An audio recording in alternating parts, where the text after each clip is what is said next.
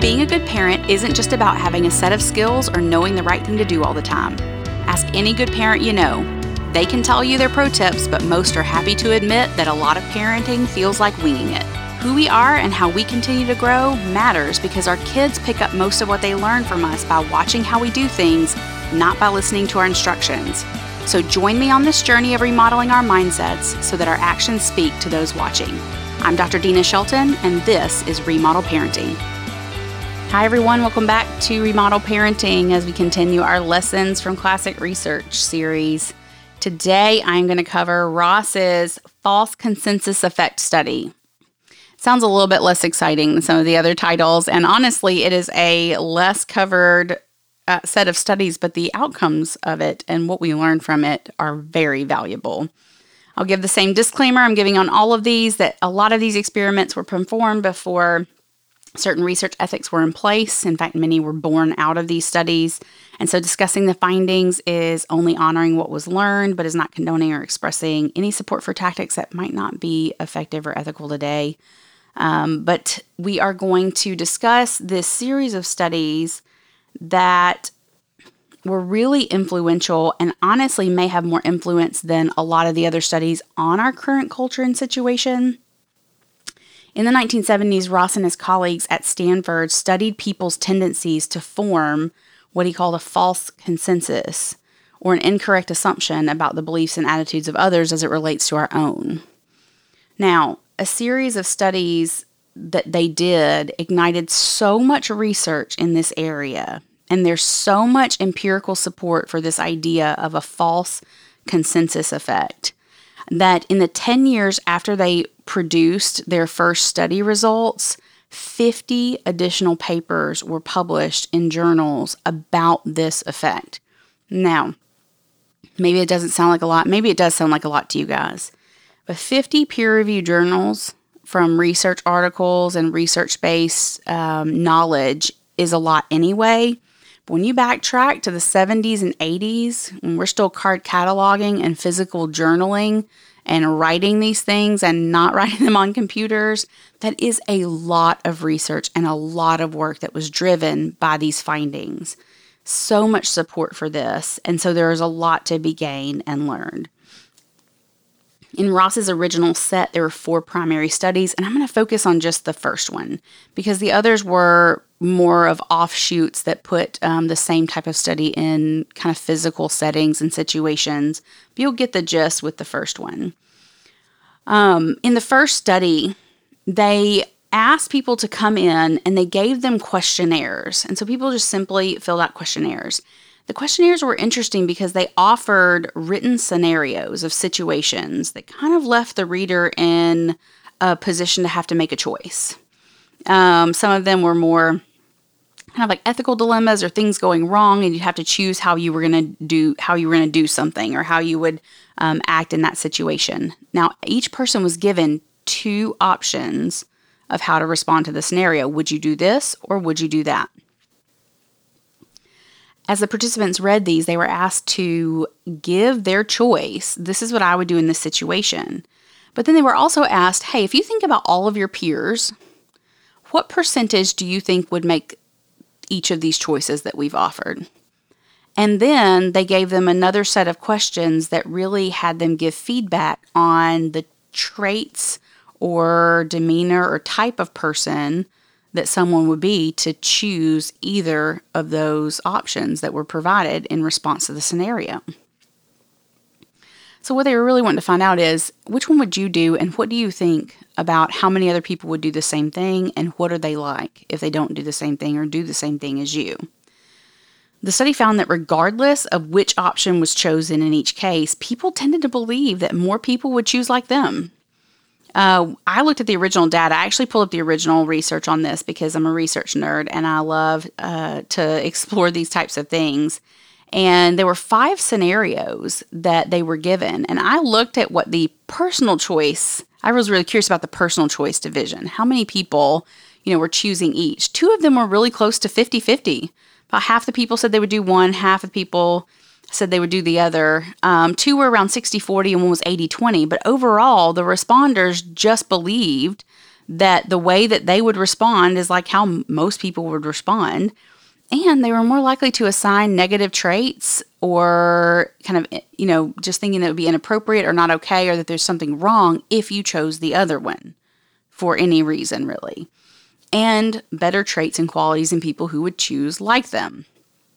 That kind of makes sense too, right? So let's break this down. Here's what it means.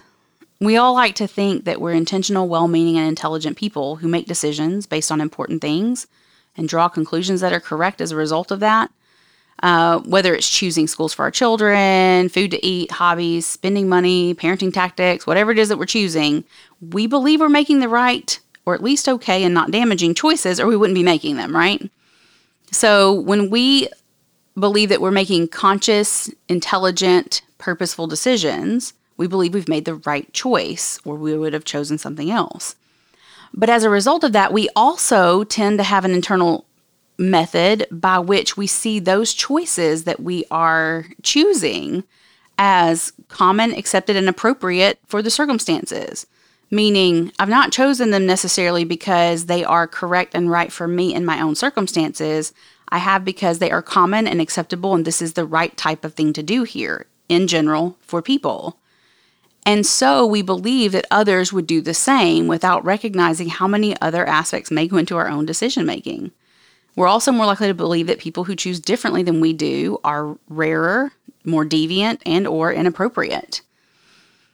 This should hit you a little bit because it may sound very familiar to what we hear in terms of all types of political and social discussions right now are very polarized effects.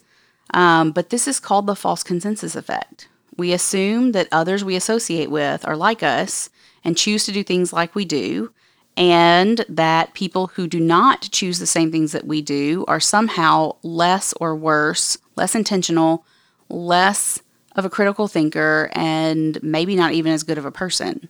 We assign worse traits to them. Because in our minds, the decisions that we've made are straight, logical, and rational versus being very subjective to our own situations, our own cultures, and our own ways of doing things. And so we end up making and passing judgment calls on the other people who are making different decisions or see things differently without that really being a full connection, without having the justification to do so. Well, if I have made this decision, or if I believe this thing because of all of these things that have happened, and I know all these things are true, and I've come to this decision, then someone who comes to a different decision either doesn't understand all the truth or they don't care. That's really bad logic because so much of how we understand things comes from our own perceptions and our subjective experiences in reality. It's rare that we are actually only using hard fact to support our decision making in life. It's just very, very rare. Now, this false consensus effect is not something you can really stop. But awareness of these things makes us so much more likely to be able to step back and create other options. Guys, this could go so deep in so many ways. So I'm going to really hone in and focus on parenting because we could get into so many other directions with this topic. And if this is hitting you, go read a little bit more about it. It's fascinating to read some of what's been done, especially in current research in understanding especially how culture impacts our decisions and how damaging and honestly how much it can pull from us, and when we don't realize that there are other ways to make decisions or see the world, and we end up not being able to expand as much and gain as much, especially when we need more options. So the downside about this false consensus effect is that when we're doing things that don't work as parents, and my word, how often does that happen? Not only is it, and it's not just doing things that don't work like, oh, I can't figure out what to do with my kid in this area. I'm actually pretty good at that personally. I have a lot of tools in my tool belt. But here's the thing, it's set up in a way to make us keep tripping up. The minute that I get on top of what one of my kids needs or what's going on, the minute that I get a handle on it, it's like everything changes again and that tool doesn't work anymore. So it doesn't even matter how many tools I've come prepared with. I'm in the same place every other parent is every single time my kids change. And so when we get stuck, and there are times where I just go, I don't know what to do. I have no idea what to even try now. I've tried everything I can think of. when that's the case, we just have a tendency to kind of go all or nothing and just believe that, listen, I've already done everything that I can because, I was already doing it the right way and now it's not working. And I've done everything that I can, and just be really closed off and unable to move on to something else. And then we can really be resistant to new ways of doing things, especially in parenting. It's almost like we default accidentally to the idea that we knew all the options and picked the best one, and that one hasn't worked. So obviously there's no workable solution for our kid, and our kid is just extra hard and difficult, or that that other things are in place that are making it not go the right way. And we suppose that because we have this idea or decision on how it should be going and how you intervene in certain things, that it is the best way, and that we picked it from all the ways. But we don't, because there are so many different ways to parent, engage, sometimes not engage, and balance back out, that even if we've heard of them or know them before, we don't always see them clearly until the lens is kind of pulled off of us and we can see through somebody else's lens that's helping us out. Our ways of doing things, and I've said this before, but so much about parenting is cultural. We have a shared set of beliefs in our groups, like our family system, geographic areas, class, race, religion, just to name a few. All of the intersection of all of these groups that we're part of have told us how to parent and how to parent well. But sometimes the conclusions that we even draw or take from culture don't work. And then when they're not working, we have to start looking outside of the things that we just know. And we have to be able to stretch and move beyond that. But we're hesitant sometimes to try tactics that are very different from our normal way of doing things because of this innate polarization on, well, the way I was approaching it was the way that was good, and a well-meaning person would do it that way, and so to approach it differently is bad. If I decide that I'm going to let this go, then I am an irresponsible parent. I hear that a lot of times, and I've even personally experienced some of this too with grades with our kids. I want my kids to do well in school. One of the things that good parents do is make sure their kids do well in school. Many of us would hear that and agree with that. And then how we apply it is actually a lot more individual and cultural. So my kids have to make fill in the blank, these types of grades.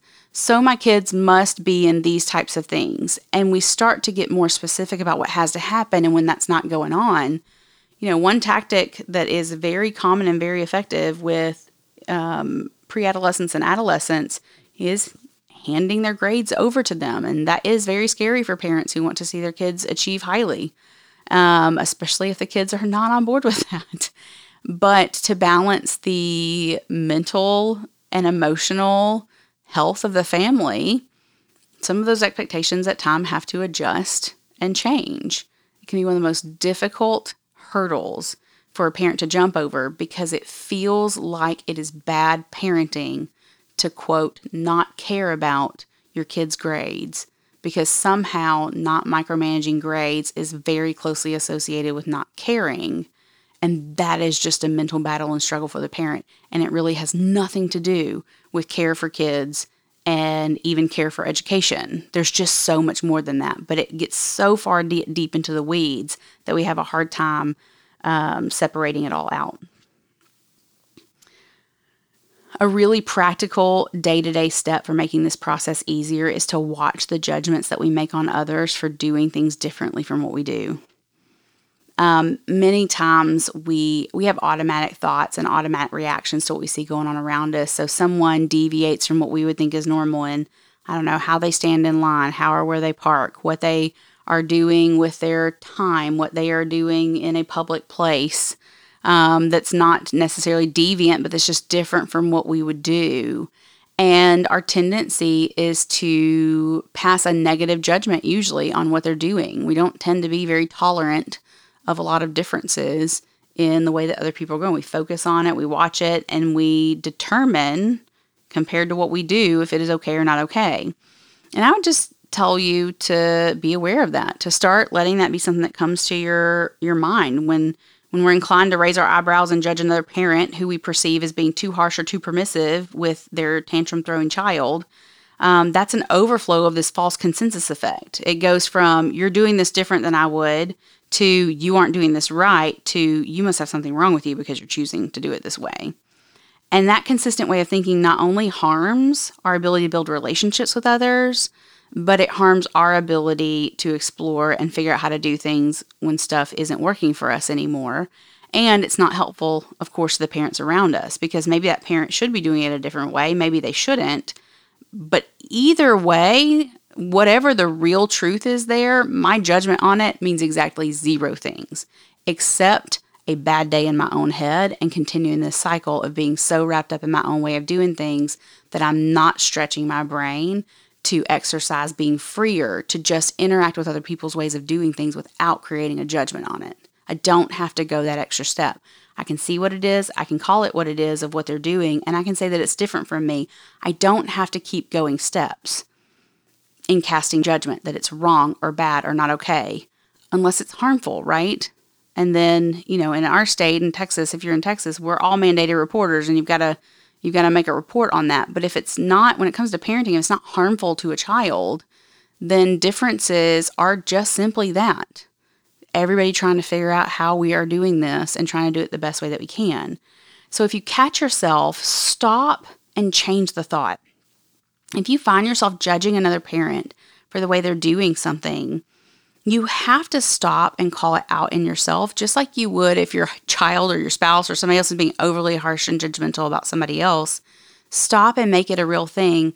But you can't just stop and go, oh, well, I'm not going to think judgmental things about them, and then move on with your life. You actually have to create a new thought that is gracious or gives space or is at least humble in retrospect and finish out the thought in a different way.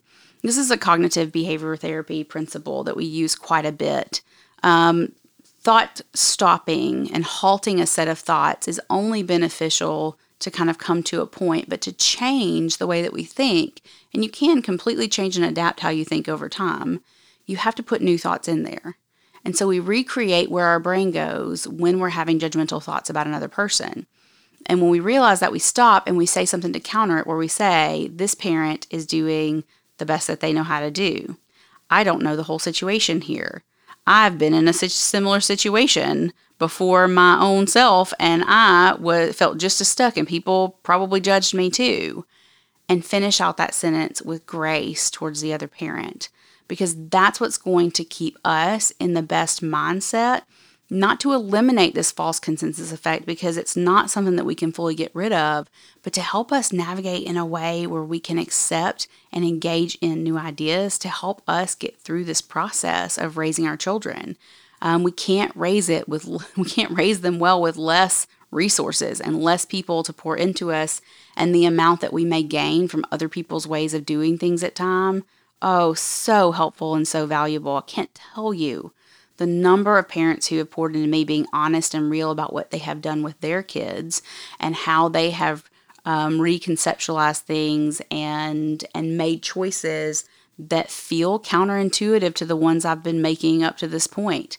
And it still requires me to change. And the number of things that go well in our family because we have changed how we do things, and we've gotten outside of our own mindsets of what is the, quote, right way to do things, and we've been willing to try other stuff, has been phenomenal. And we're so grateful to everyone who has poured into our lives in that way as well.